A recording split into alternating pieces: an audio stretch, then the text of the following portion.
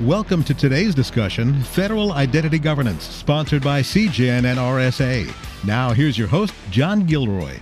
Welcome and thanks for joining us. My guest today is Peter Tran, General Manager and Senior Director, Worldwide Advanced Cyber Defense Practice at RSA. How are you, Peter? Doing great. Can't be better. Today, when I read that title, you must be on a plane all the time answering questions all over the world for cybersecurity, huh? You know what? I probably should have just a dedicated seat for me on or dedicated plane. Or, you know what? We were just talking about Tran Air. Whatever happened to Tran Air? Well, we're right in the middle of Washington, D.C. here, and let's talk a little bit about the federal government. The federal government traditionally relies on CAC, PIV, and username and password for identification. This is a system designed for yesterday's threat. There are some areas not served by CAC or PIV. What may they be? You know what, John? That CAC, PIV, username, password, and I mean this in the best possible way. That was like so 1990, right? That was just so 1990. And CAC, PIV have their current purpose as far as personal identity verification. If you want to embed them and have very kind of single thread, single use for identity management, particularly in our authentication world too. But I break it down like this: it's the AAA, not AAA baseball, but AAA is in authentication, authorization, and access control when we're discussing identity governance in general, because you're dealing with data, you're dealing with access controls to data, and then you're dealing with authentication. Do you let somebody in? Do you not? Are those people still around? Should they be let in based on authorization levels and the access control levels? So it's the answer really to that. It all depends, right? We're lacking a lot of cohesion in our identity governance and life cycle and where we're going to with respect to the federal government IT infrastructure. And when I hear CAC and PIV, I think of desktop computers too. And we've moved so far away from desktops, it's almost not even in the conversation anymore, is it? It's completely still a world where we are moving to our device to just present the data to us. And having a card and a reader and tethered to it, it presents a different type of attack landscape for our existing. And I characterize this as security arrested decay. And I have used that term a couple of times, but it describes this ability of an old infrastructure to sustain itself, but become quickly irrelevant and start to chip away. And you can look at it, you can put it in a corner, you can try to preserve it, but we're transitioning, we're transforming the federal IT infrastructure backbone. Not just CONUS or continental United States, North America, but the federal government is a global infrastructure, and we have DoD employees and workforces overseas. We have forward deployed bases. We have retirees. We have it just is a spider web. It's more than just hub and spoke. I mean, it's a bigger challenge than we can possibly imagine now. So, Peter, let's take one of these A's, and the A I want to talk about is authentication. And so if you look at a desktop-based system and a server down the hall, now we have some kind of device accessing a cloud. So tell me about authentication and cloud-based systems. Authentication in cloud-based system, even hybrid cloud-based systems, it isn't as binary as what you've described, where you have a traditional authentication environment where you would have a credential and then it would say yes or no, am I in or am I out? There's dependencies and cohesion dependencies in a cloud environment. When you're in virtualized software-defined environments, your authentications can sit anywhere. So you have a dependency for the data to then talk to another asset that's also virtualized to say, now you tell me if that credential is valid or invalid, then go talk to another asset to then perform if there's encryption or key exchanges or anything. So you have you've introduced 3 or 4 more elements in cloud-based authentication environments, or even better yet, cloud-based identity management environments, because it isn't you just have a physical asset you're trying to authenticate to. You're also seeking authorization and access controls across data containers that could be sitting anywhere. Yeah. Here we are in Washington, D.C. We got to talk about social media. I mean, it's all over the news. And what about social media accounts? For example, the U.S. Central Command's Twitter account was hacked last January. You know that.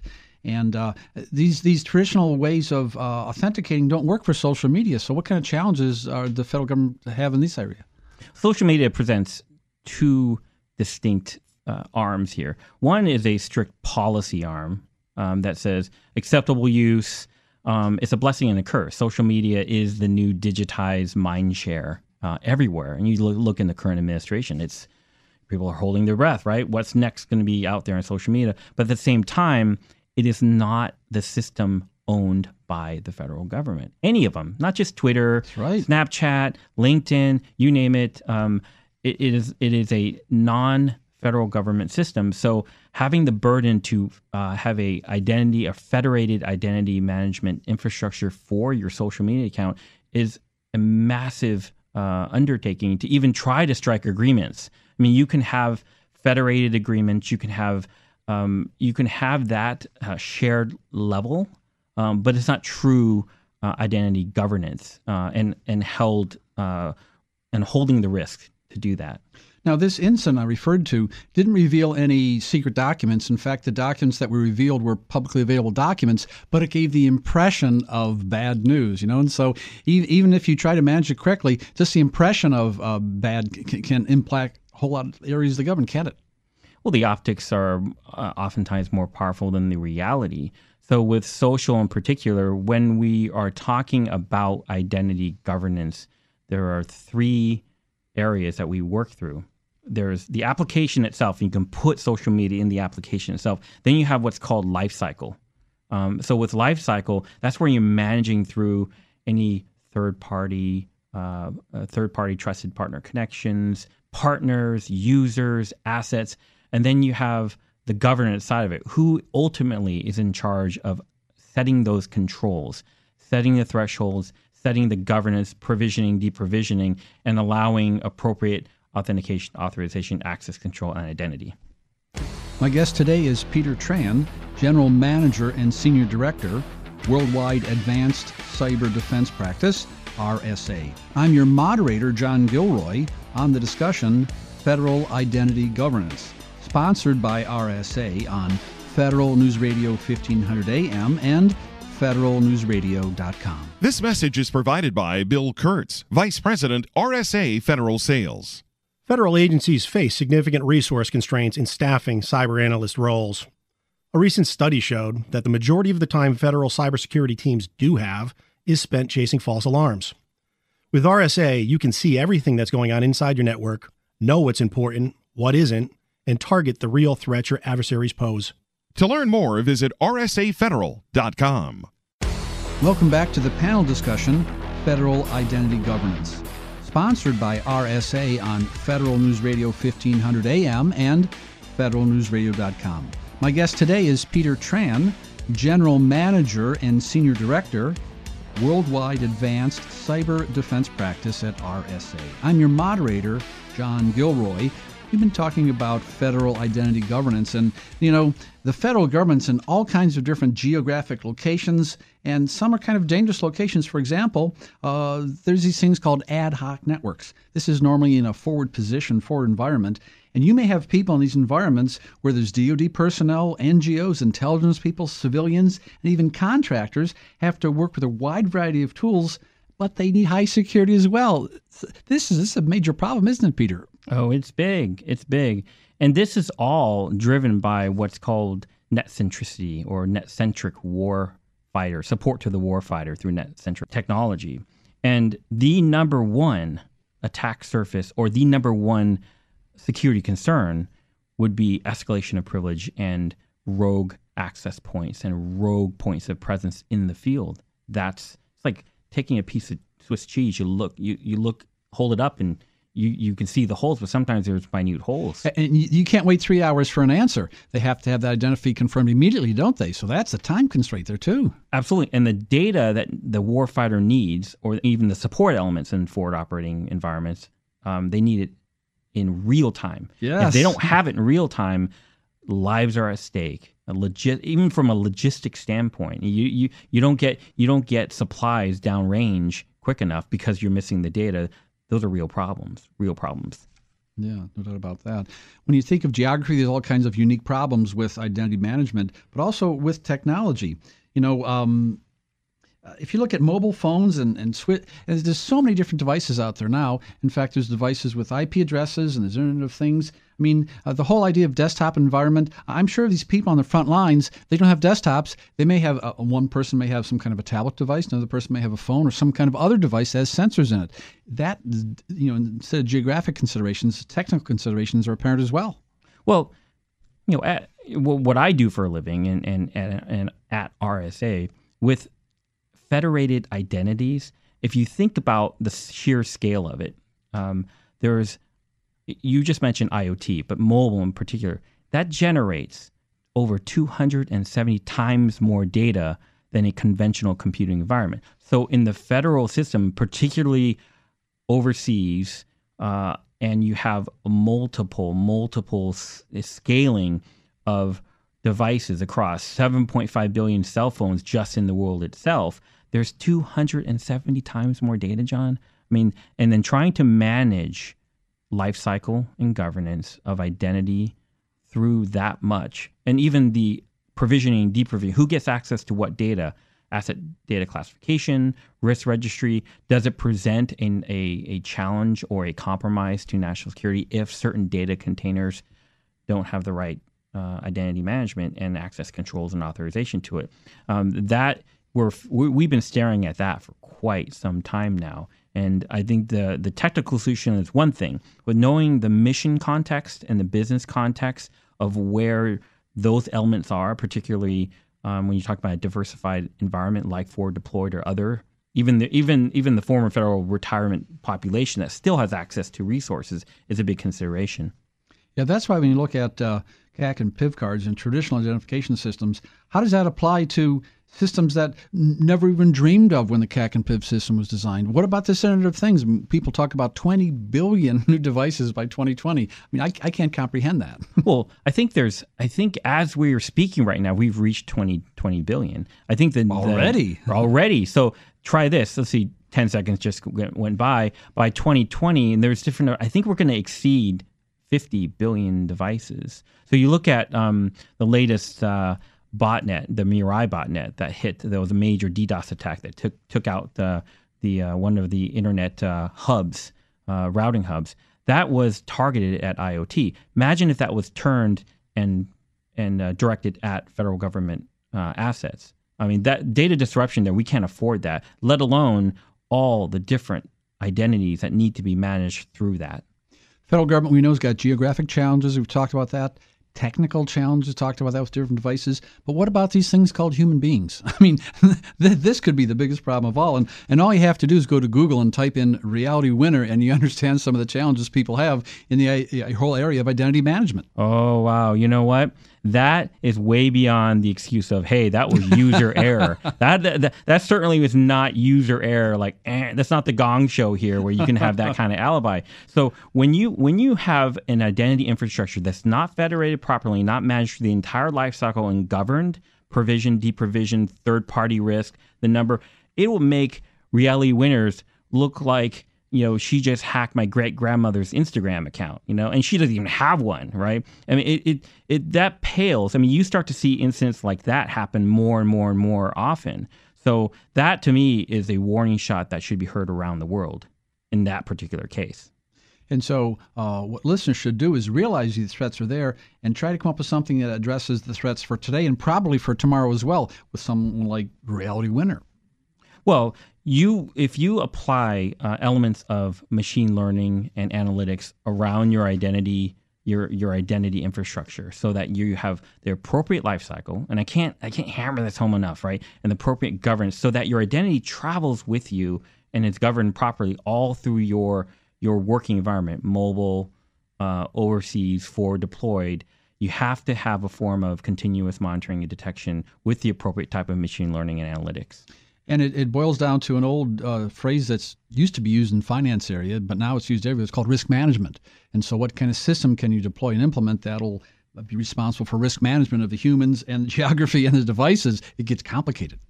It's extremely complicated. So when you start to automate your policy, your compliance together with your operational elements, when you deploy an identity management system appropriately through the entire life cycle, and then you deploy your governance risk compliance technology, and you appropriately integrate them. So you have EGRC, you have identity management access, and then you have your more advanced analytics, early monitoring, early detection.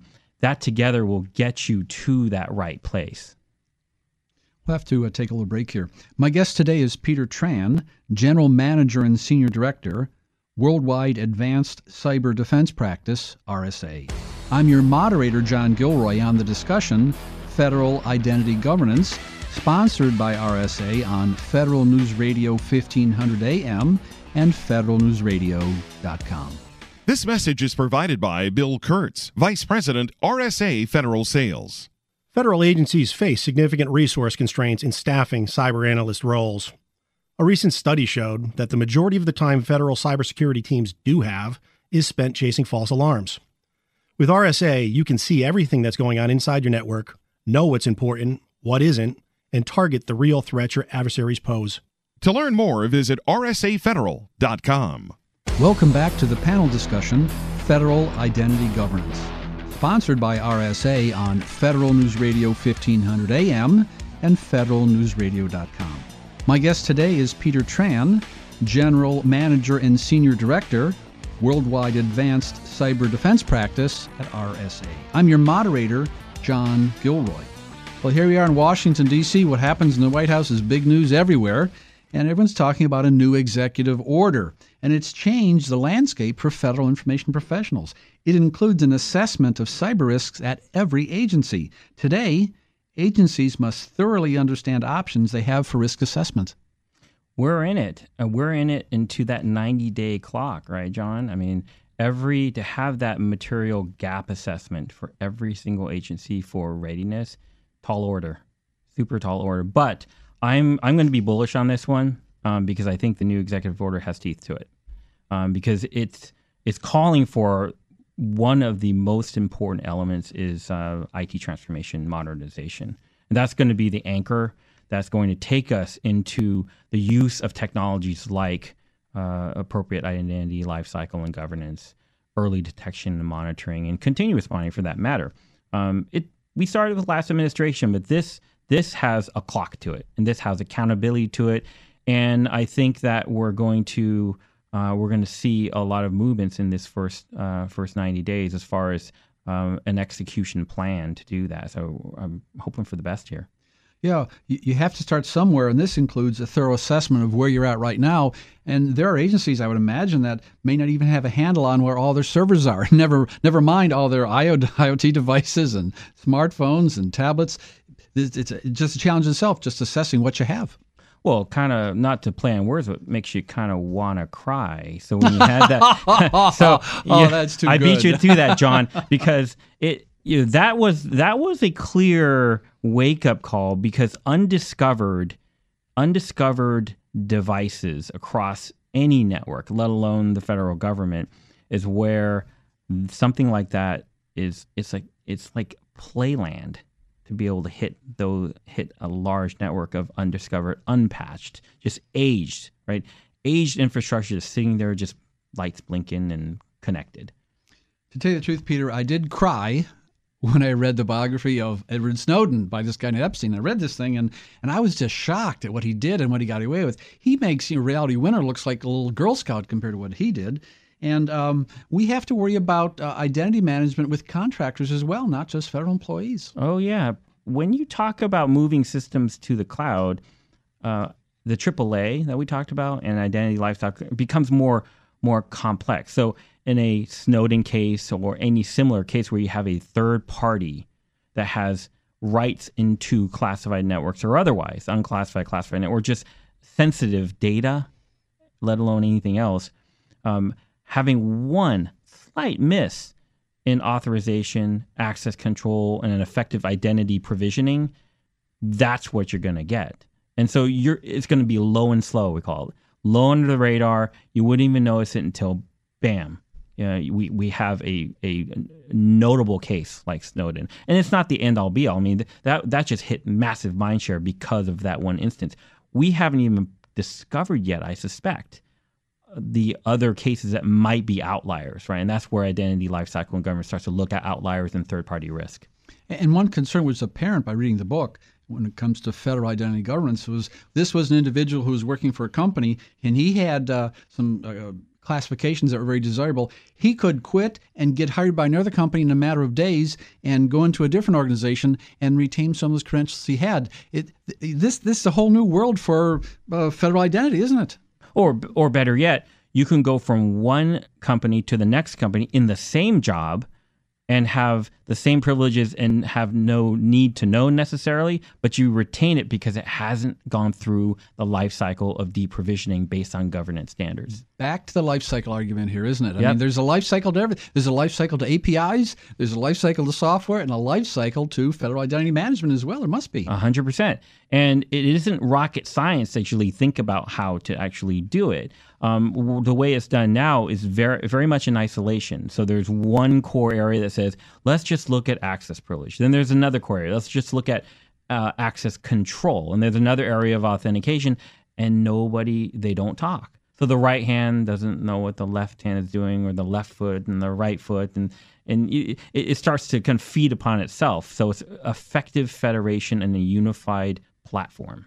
Speaking of platforms, we had a gentleman by the name of Tony Scott who was pounding on the table and forcing people to move to the cloud. And this is an environment we have now. We mentioned cloud and authentication earlier, but this whole idea of moving to the cloud is going to challenge people, especially in an environment where you have different contractors and different players that are moving all the time. Well, cloud can be a very beautiful thing, and Tony Scott, he came from that world, right? He was hoping to, and he brought some of that with him into that. But the clear challenge in cloud is when you migrate to the cloud, you have to think about your security as it's going into the cloud before it does. So appropriate independent validation and verification of your concepts of operations when you're going to migrate large networks in the cloud, and whether you're going to use a hybrid cloud environment or completely private. But security, so we want to have cost savings and we have capacity and scale. But what about security? Security becomes the outlier, and that's the danger. So when security becomes an outlier, everything else under the tenets of security, like identity, becomes a far removed outlier from there. Back when you were in college, there was a rock band called Rush, and people are trying to rush to the cloud, but they should be very careful and consider federal identity governments before they make this big move to the cloud, shouldn't they? Well, I wanted to be the bass player from Rush personally. So the bass player was steady, right? So what I'm saying is, when you make that decision to go to the cloud, be the bass player, take it steady, and make sure that identity, infrastructure, and security is built in to that decision. A rock and roll star. That's just what RSA needs, huh? That's exactly it. I'd like to thank our guest today, Peter Tran, General Manager and Senior Director, Worldwide Advanced Cyber Defense Practice at RSA. I'm John Gilroy, Federal News Radio 1500 AM. For more on this discussion, visit federalnewsradio.com and search Federal Identity Governance. Listen to the entire discussion, Federal Identity Governance, sponsored by CGEN and RSA at federalnewsradio.com. This message is provided by Bill Kurtz, Vice President, RSA Federal Sales. Federal agencies face significant resource constraints in staffing cyber analyst roles. A recent study showed that the majority of the time federal cybersecurity teams do have is spent chasing false alarms. With RSA, you can see everything that's going on inside your network, know what's important, what isn't, and target the real threats your adversaries pose. To learn more, visit rsafederal.com.